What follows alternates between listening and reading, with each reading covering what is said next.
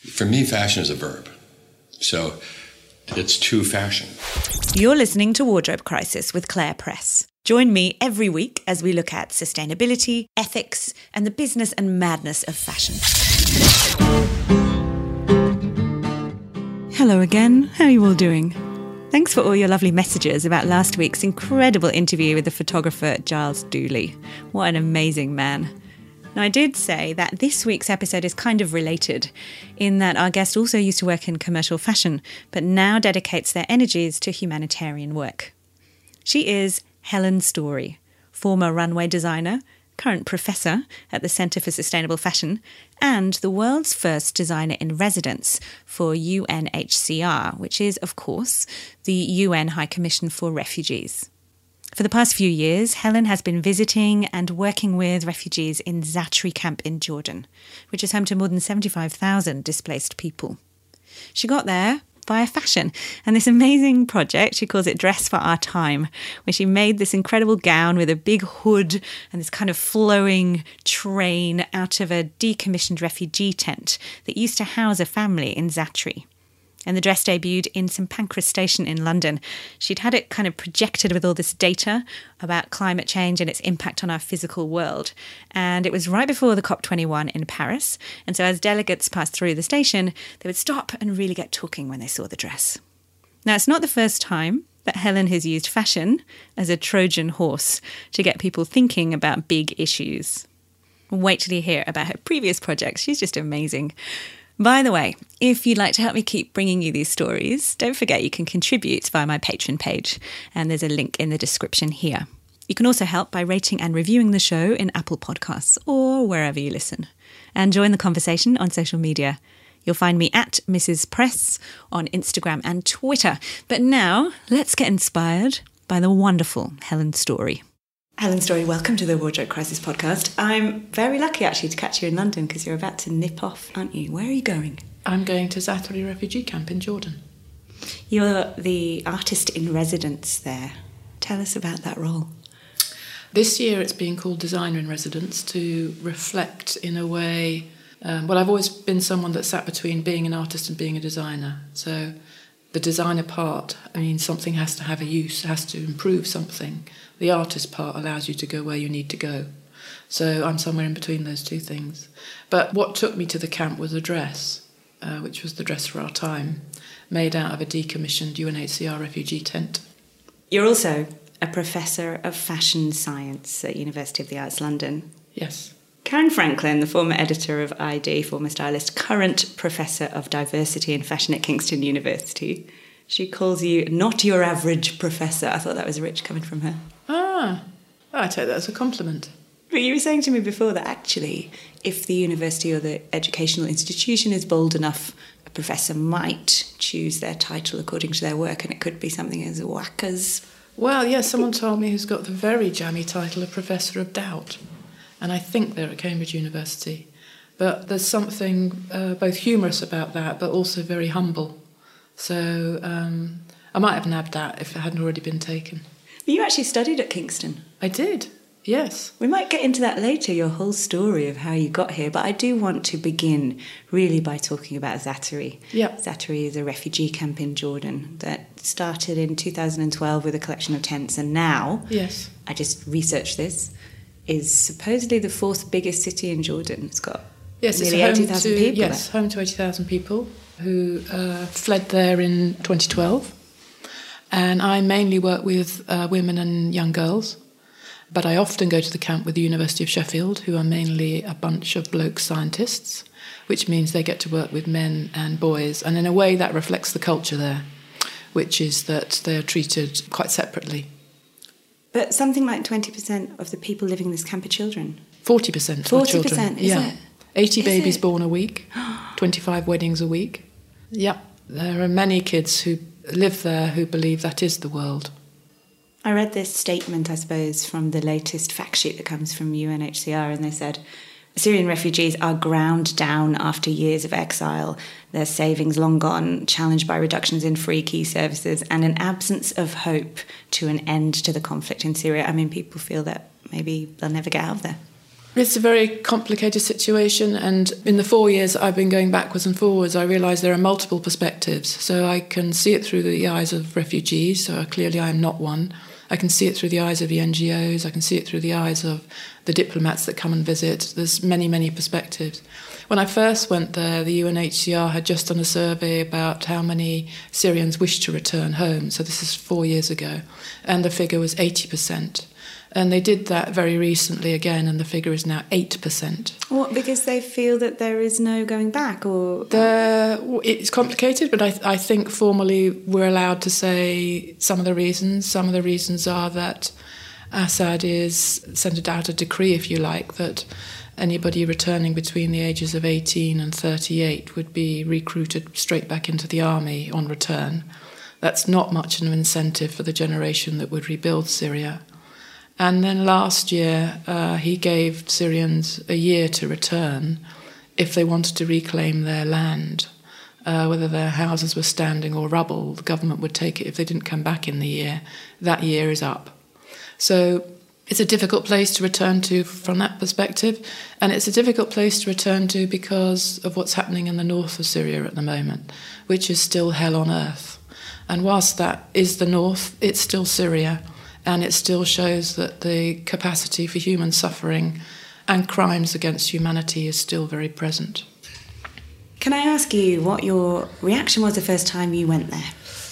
The first person you meet when you go to Zaatari is you. It's your own beliefs, it's your own sense of right and wrong. And I hadn't realised that, but on my second trip I realised that that's the feeling that I got, was that it was you were confronted with yourself. But how did you come to that feeling? Well, underneath any reaction is you, to start with, and when you first go into the camp, it is quite overwhelming.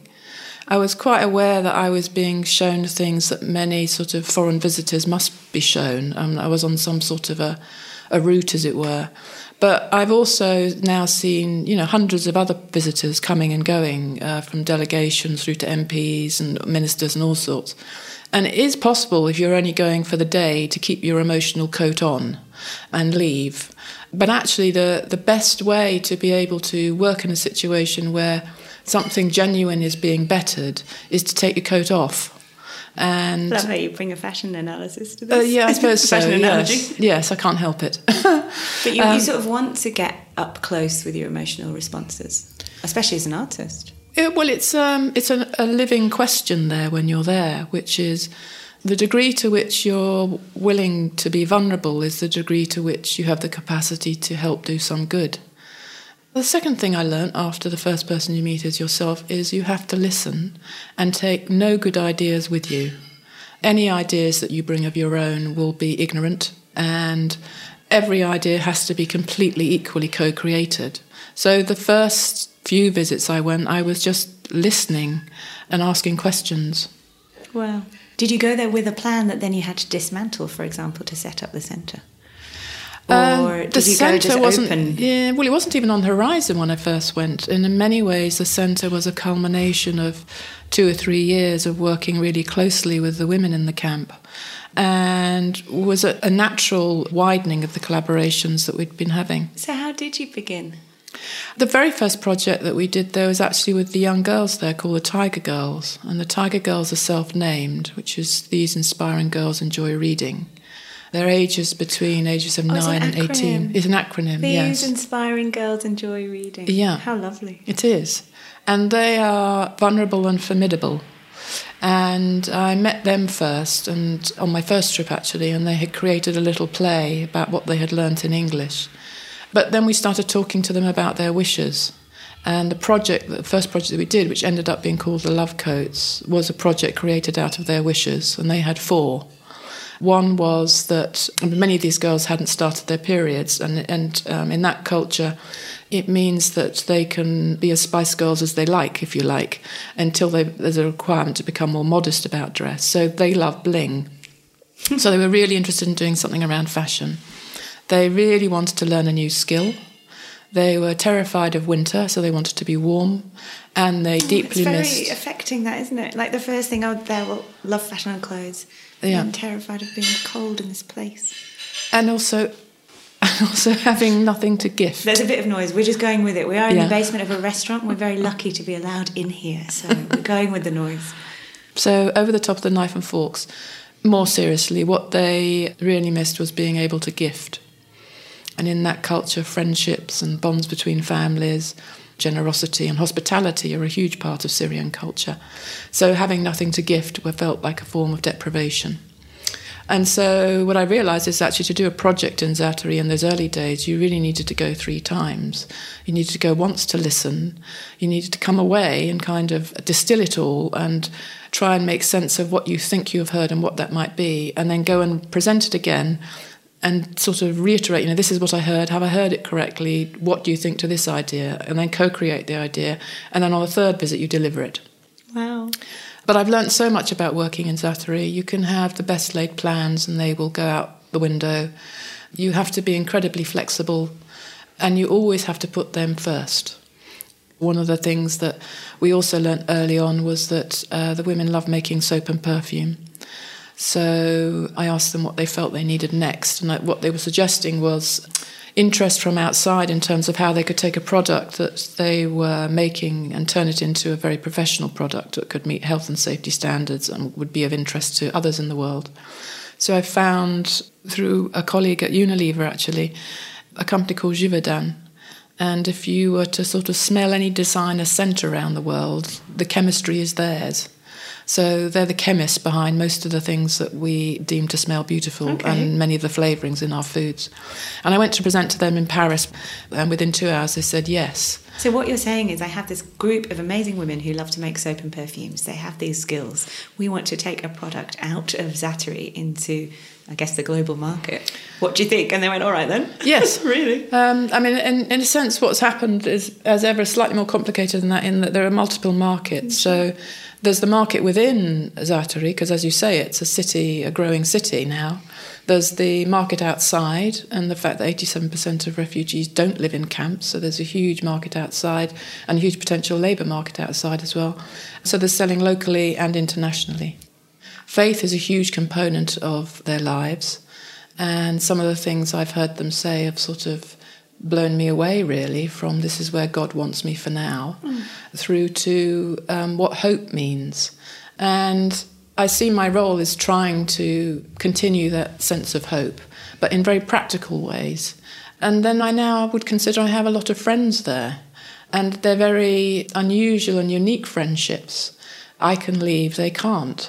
I mean, they can locally in terms of, work permits and things, but they can't come here. And I think one of the relationships that's become one of the richest is with Tarek, who's when I first met him, he's an ex-construction worker from Syria who was carving rather beautiful sculptures with a pin and a pencil. Extraordinary. We'll share some links so you can see images of these almost magical pieces. I bought you one. Oh, you didn't? Yes. Oh, wow. It's not good. It's been no good on the radio, as it were. It is. You can record my reaction. Oh, my goodness. So that's a chain out of a continuous form of lead. It's a minor magical marvel. When you look at in real life, it's incredible. He is carving the lead in the pencil in the finest way possible. Yeah. So what you get is a linked chain. I mean, I technically don't even know how he does it. It's extraordinary. It, right? Yeah. But if you think about making do with what's available, there could be no finer example. No. I mean, the most remarkable piece he's made was when he ran out of pencils, we started looking at other objects that were naturally in the camp, and many of them, of course, are domestic objects. And he picked up a broom and carved his entire life in the shaft of it. And it was spotted by the Venice Biennale, and it's now going on show at the Venice Biennale this year. He found an avenue for his art in the camp. Extraordinary, beautiful work using just what was lying around. But some of the work that you've done with him has allowed him to then take it elsewhere, I guess. And there's a lovely video that we'll share a link to. You've just made a short film with the filmmaker David Betteridge. And you can see Tarek there talking about his hopes to be an international artist. Your work with him allowed him to do a collaboration where it was sold just before Christmas on Matches, and he collaborated with a London-based jeweller called Blue. Blue Burnham. But so Blue's using recycled gold. Yes. And it takes this, Actually, I kind of like it more in the pencil because it's so extraordinary. But what you're doing, I guess, is opening up a pathway or a bridge for him to have other opportunities. It takes his original work. That's the first piece of work I saw, was of a hand coming out of nowhere holding another hand, which to me is symbolic of everything that happens in Zaatari. I'll share a picture. Helen's showing me on her laptop this pencil, a lead pencil, but the pencil's been carved away to expose the lead, and there are two perfect hands clasped. Incredible. There's other art in Zaatari. I mean, art is used for what cannot be expressed. So a lot of the work that the Tiger Girls did when I first met them spoke of their fear of early marriage, which is still a very sensitive and prevalent social situation within the camp. And in a way, part of the Tiger Girls' existence is to show that education is an alternative, and that over time they now have quite a few role models within the Tiger Girls, from 2 taekwondo championships to girls that have won the Jordan Marathon. I mean, it's quite extraordinary. One of the women in David Bettridge's film talks about the creation of a space that enables them to be economically, socially and emotionally sufficient. That's right. That will be Ahlam, whose name means dreams. And we spotted each other across a room on my very first visit. It was very, very spooky in a way. I just thought, of course I don't know you, but I know you. And she looked at me like I know you. And it was just like two souls that somehow knew each other. And we've been working very closely ever since. And she's, in a way, the reason why there are so many women now who are professional at making soaps and perfumes. So one of the things we've had to be careful of is not going in and setting up new kinds of dependency. So to go in and do training is in order to train the most talented there, so that they in turn, when you're not there, can continue that level of training. So everything that we do in the camp has to be sustainable. And in some senses, the work that we do there, the original work we do there, needs to be invisible, because it's the ability to pass it on to others that makes it something that they can then live by. You also worked on jewellery projects with the women. Yeah. That was interesting. I mean, what I'm finding is that one by one, I have to let go of what I would consider progress, or what I might personally consider as female empowerment, because I need to take the culture into account. I need to take the living situations into account. So, for example, when we did the jewellery project, it was Tariq and his friend who were much more comfortable with taking creative risks, whereas I realised very quickly that the women in their circles of making, the bonding that was going on was as important as the thing they were making. The friendships were as important as the things they were making. I saw somewhere you talking, I'm not sure if it was in the David Bettridge film or if I read it somewhere, but you talked about the problems with inequality when someone like you comes into a camp like Zaatari, and then you talked about the space for making that allows equality to flourish, that almost is a meeting of equals over the practice of using the hand. And it's quite interesting. When we were finished working with the Tiger Girls on the Love Coats project, they were very inspired by that, and so we sat down and with a kind of what's next project, and they said they would really love to work on embroidery. So with the help of London College of Fashion's existing relationship with Elie Saab, who's a bit like sort of YSL of Middle East, if you like, they agreed to come to camp. So they came to camp and we built these frames and we were doing lots of embroidery. I was very aware that nobody is really capturing what it means to be Syrian now, and making new history and new stories about what it means to be Syrian now, particularly as so many of them can no longer go home or are choosing not to go home. So with the Tiger Girls, we were wondering if we could create a Syrian stitch that might capture what it meant to be Syrian now. And behind this was also the sense that the war still continues, that many of the people in the camp still have family members who are in Syria. And so it seemed really important that whilst we had learnt that there is an equality in making, when you are making, you are often free of time. There's a part of the brain that I actually think lies down and relaxes.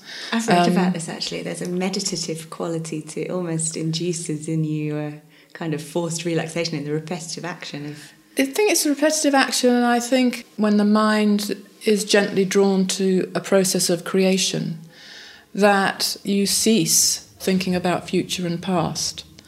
And that possibility is available to everybody and anybody any time. I found that there's something in making, and there's something in the language of kindness and physical presence that allows hope and possibility to turn into something. In the camp, they've got their local market, and one of the reasons why we also wanted to set up the centre was precisely because, there are 400 delegations that come to the camp a year. Many do want to buy something. I was quite sort of bullish in the sense that I cannot bear the poverty purchase aspect of things. So what I was looking to do was to genuinely find a product that was created from the heart and soul of the people in Zaatari, but was something that nobody would want to let go of. Your colleague, who's a mutual friend of ours, Becca, she was saying to me that you told her that some people were making very strange trinkets because they thought that's what might be wanted by these foreign visitors, like Eiffel Towers or I don't know what. Yes. Rather than making things they wanted to make that spoke of their culture or their... Well, I totally understand why they would do that, because it's not a choice about making money, they have to. So just like in other parts of the world, people will go to extreme lengths to create whatever it is they think you want. And that really was a case of that. It was some creative people in the camp thinking that if they created something that Westerners already identified with, that they'd be willing to part with money. And so part of the kind of mutual educating of each other, because I have a huge amount to learn from them, but what I've been able to pass the other way is that you don't realise it's a part of your heart that we want. And we want to feel like a genuine connection to you. So you don't need to turn it into what you imagine we want. You're already doing it. How beautiful. And that's been sometimes hard for them to accept. And depending on what you're making as well, if you're working within how we would generally recognise the arts, then it's about giving them the confidence that there's an expectation in the arts, that there's a self-expression in there. It's not a commodity. I know sometimes it becomes a commodity, but certainly in the early days, when someone invests an interest in an artist, it's because they feel genuinely touched by something and something has been shared. If you're making soap, that's slightly different. But even there, we've played around with different hybrids of leaving messages in soap, leaving pieces of jewellery in soap, trying to create something that is just something that would be kept as a point of preciousness rather than just thrown away or an excuse to be able to give a donation. What do your friends who you work with in the camp think of you, do you think? How do they see you? Well, they're very warm towards me. There is one other researcher who comes from the University of Washington who is there as often as I am, but works in a very different way to me.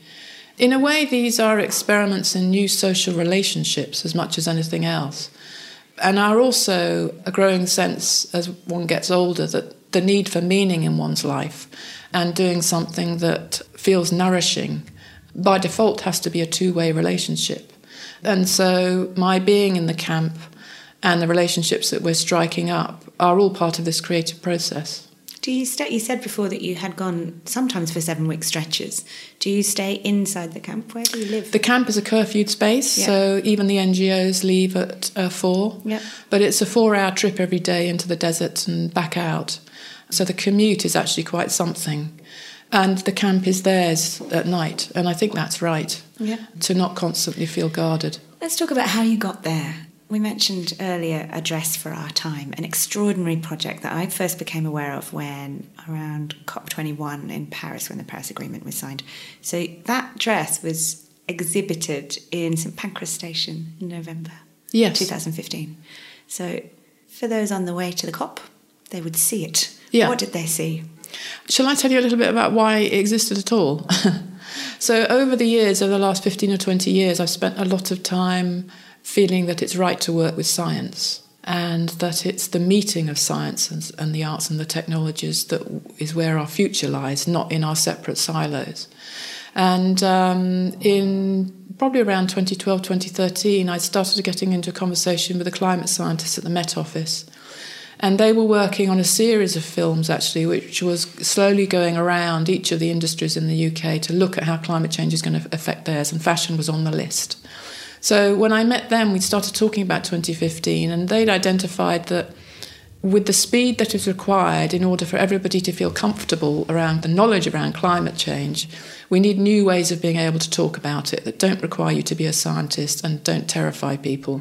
The dress is the Trojan horse. Dress the Trojan horse, and they'd worked out that it would be the music industry with its huge fan bases and in a sense, the fashion industry with its huge fan bases. I wish music could do some more, please. I haven't seen a lot. Yes. Yes, there should be more. You're right. And so could I create a piece that would allow people to ask questions almost without them realising they were asking them? So to undo people with beauty first. Wow. Say that again. Beautiful phrase. To undo people with beauty first. And that's always been the way I've wanted to work with science, which is to work with its wonder, not with its threat, or the things that it points to in terms of human threat. And to begin with my fashion hat on, I thought it's going to have to be fashion technology, it's going to have to be, covered in wires, and you're going to have to be able to talk to it with your phone. And then I was in an airport lounge on my way to meet my long-term textile partner, Trish Belford, and on the screen all I could see were people walking from Syria. And the tents. Yeah. And that was that moment. So it was news. It was in the news. It was news. You saw the footage and thought, it's that. It was the first flight in the morning. I was only I think scandalously probably the only person on it. And just on all the 9 screens around me, all I could see was people walking. Children in bags, and where they were landing up then was Zaatari, and I didn't even know it was Zaatari. But that's when I realised I needed a cloth with humanity already in it. It wasn't about creating anything new. It was about using a piece of cloth that had the threads of all of this already inherently within it. And so I sent an email from Departures. You really had that moment. It was that moment. You thought, yeah, it was really, really quite a moment. And suddenly everything I shouldn't do became really, really clear. I found out, Googled who was head of UN for comms, found her, sent her an email, got off the plane. Google. Yeah, got off the plane and she'd answered. It was just extraordinary. That's happened about 5 times in my career, actually, where I've sent a "you don't know me" email and something has come back that's changed everything. And that cloth was? And that cloth, well, she said, yes, I can get you a tent. And that tent came from Zaatari. So the cloth of the dress is tents that had housed refugee family in Zaatari? It was once housed a family of 6, and every mark on it is a mark of their living. And what actually took me to the camp, I hadn't thought that I would go beyond making the dress, was that I couldn't answer the questions that children asked me about the dress. So when the dress was exhibited? At St Pancras, yeah, we had what lots of sort school questions? visits. I mean, some of them were deeply personal. Where is this family now? I'm just thinking of the child's eye on it. Yeah. I understand kids lived in it. Where are they? Yes, exactly, yeah. Kids like me. Yeah, and then some would try and crawl underneath it, under the dress, as if it was still a tent. Others would just point to a footprint and say, whose is that? Some wanted to know, how long does it take to walk from Syria to Jordan? And mostly concerned for where the family are now. Just out of interest, it occurs to me, what sorts of questions did the adults ask? Well, on the back of the dress, we had worked on a projection with a company called Halition, which showed the world as we recognise it and the world Data. as it would be. Yeah. So basically, as the world would be if we don't do enough. And of course, when you looked at that projection and you understood what that data meant, those then ended up being the questions that most adults asked, because when you looked at the map, you didn't recognise the world anymore, because what it had mapped is the amount of the profile of different countries had fallen into the sea. You mentioned before that this is everybody's future, potentially. Yeah, absolutely. I mean, we're a species on the move. In some ways we always have been, but we're going to be on the move in the millions very, very soon. And we haven't yet learned what that means. It's confronting stuff, isn't it? And yet, back to your idea of the Trojan horse, I've heard you say before that fashion can be such a powerful force because of its seeming surface concern, its beauty, its gorgeousness. Just seems to be something to enjoy, and yet you use it as this powerful tool to unpack or ask very difficult questions about where we fit in the future or how we relate to one another, what's happening geopolitically. Talk to me a bit about that. What fashion can be for in the right hands, I suppose. Or it can do, maybe. Yeah, in many ways fashion is a gift because it has selfishness and you at its heart. It's how we, in some ways, how we get to be who we are. From very early age, we start to make choices when we're able to about how we want to be seen by others. In a way, what we're trying to do is to attract others, be parts of peer groups. But we're using our clothing to say something about us without words. And that's very, very powerful.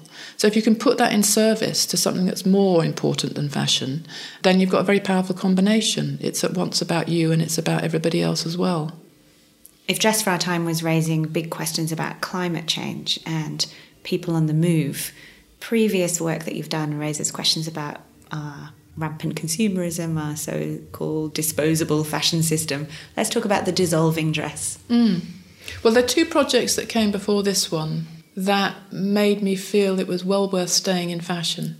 The first one was... Were you thinking of getting out? Well, only in so much as I have forever loved it and also been its biggest critic. And in many ways, it's about how you live the tension between those two things. But it's having the ability to be critical, which when you move away, particularly from commercial fashion, where selling is the reason why you stay alive, as it were, there's a privilege in being in the world of research or in the world of knowledge exchange, where you can afford to ask the questions that perhaps those who are commercially still living by fashion can't ask.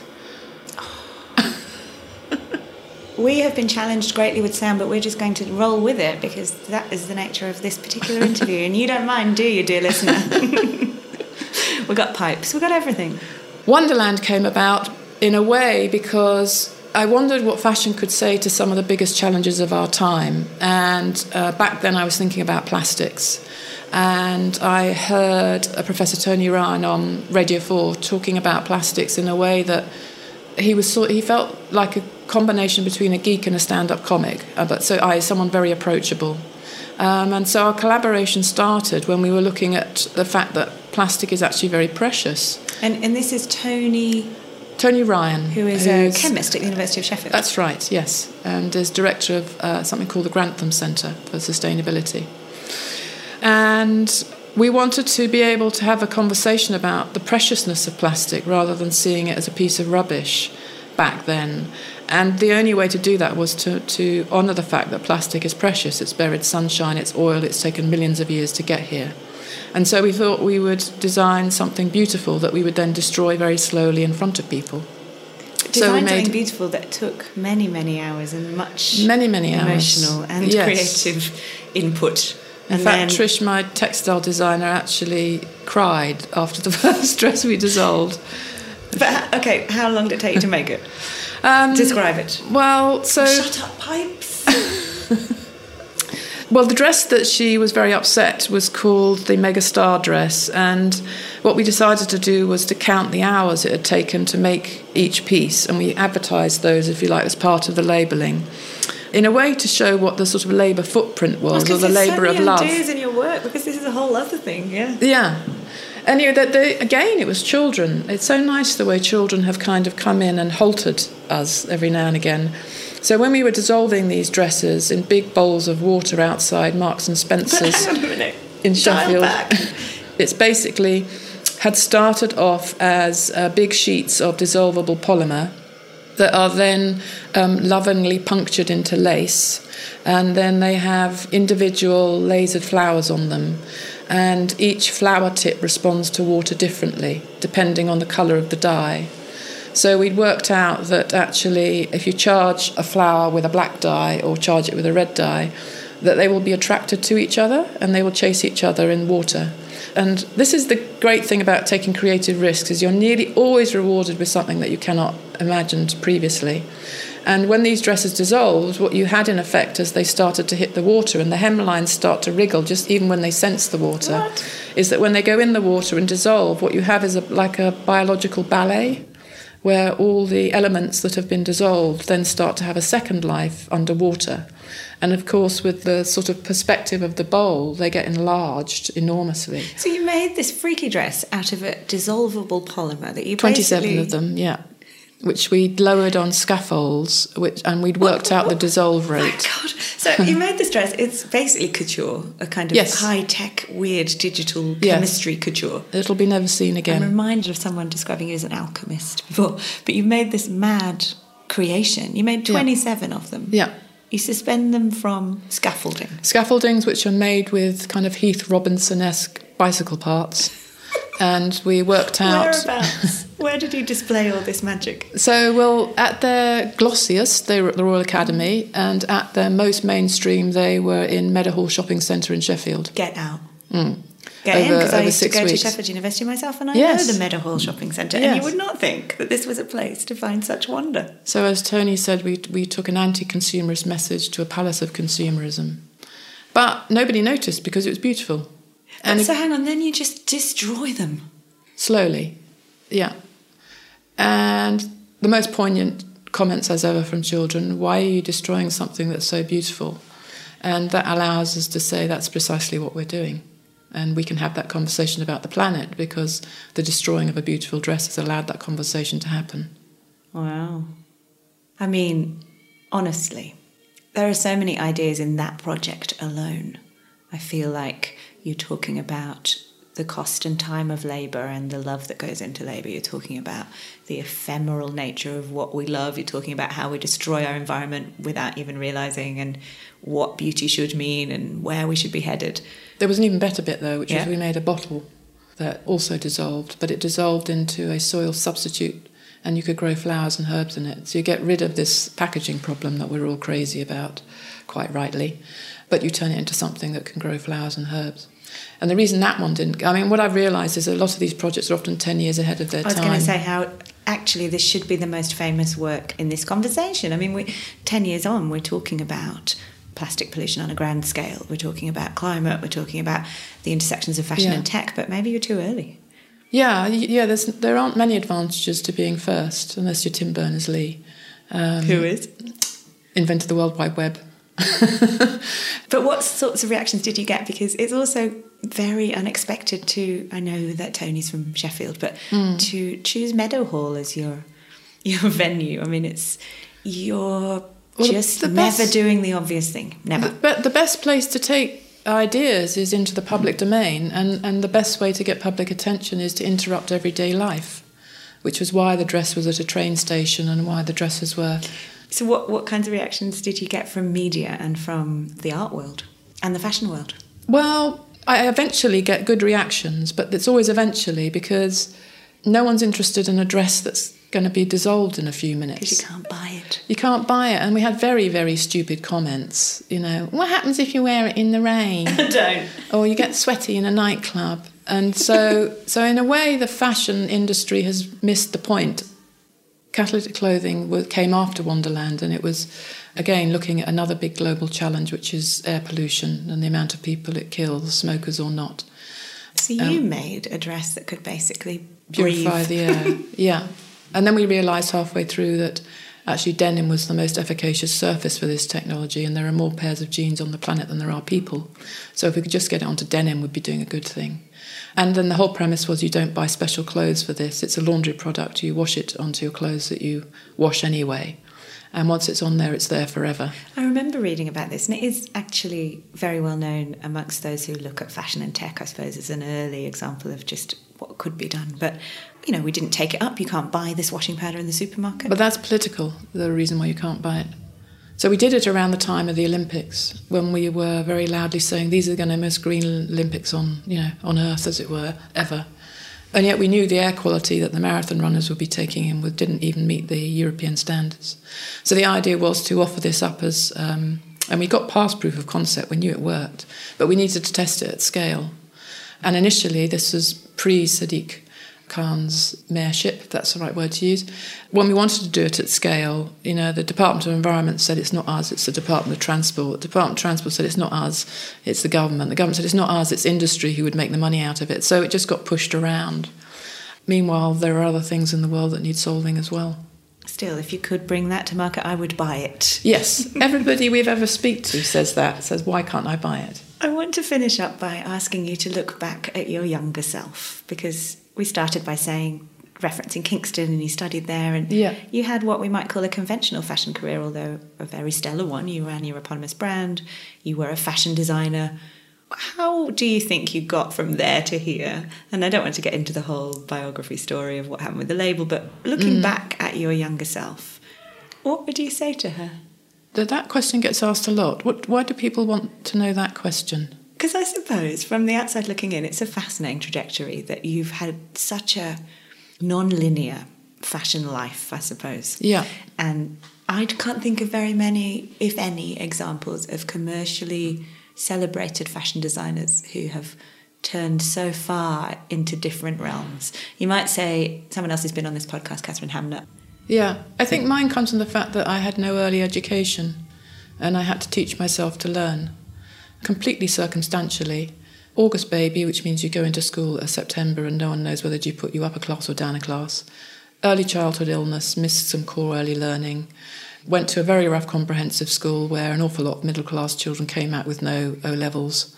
Had to rapidly catch up at various further education colleges, but basically felt a failure right up to the age of 19 until I found myself with the last place on offer at Kingston's foundation course, where I met 23 other people who hadn't got a clue what they were going to do.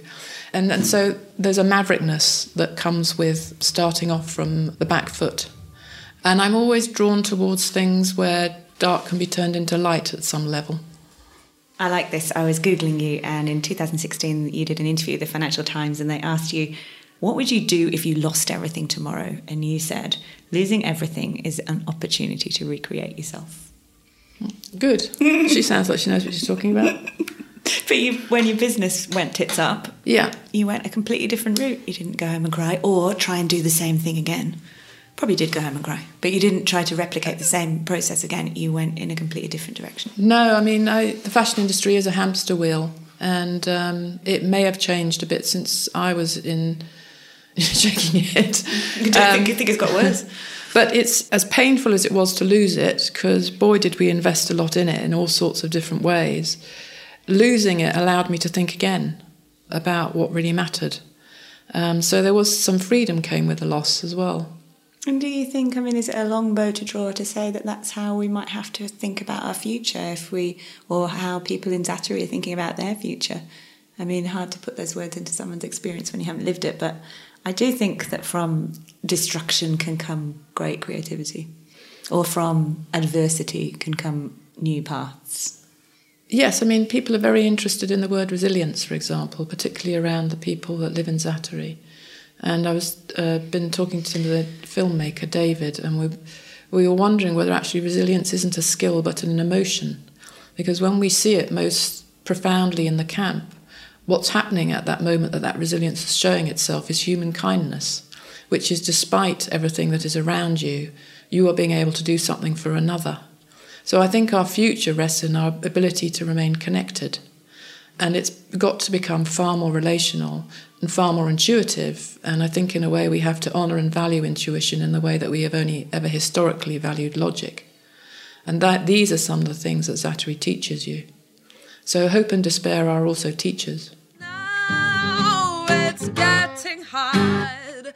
My parents feel that this is a waste of time. I tell them go away 'cause everything is just fine. My friends will feel that I'm different and you. I tell them all that they are wrong because I love you. Thank you for listening to Wardrobe Crisis. To learn more about our guests and the issues that we've spoken about today, hop on over to my website, which is clairepress.com/podcast. You can get in touch there, and I really hope you will. I'd love to hear from you. And you can also find links to my social media. And finally, if you're enjoying the show, please head over to iTunes and subscribe. You know what they say, first in, best dressed. Subscribers are first to find out when there's a new episode, and it also helps other people discover Wardrobe Crisis, so I'd love your help with that. Because the more people who switch on to ethical fashion, the better. Music is by Montaigne. She recorded this special acoustic version of Because I Love You, which is from her Glorious Heights album, especially for Wardrobe Crisis. How good is that? Thank you, Montaigne. Because I love you. My parents feel that this is a waste of time. I tell them we're okay. I won't admit that I am blind. My friends all feel that I'm carrying a still. I tell them all that they are wrong. Because I love you. Because I love you. Because I love you. Because I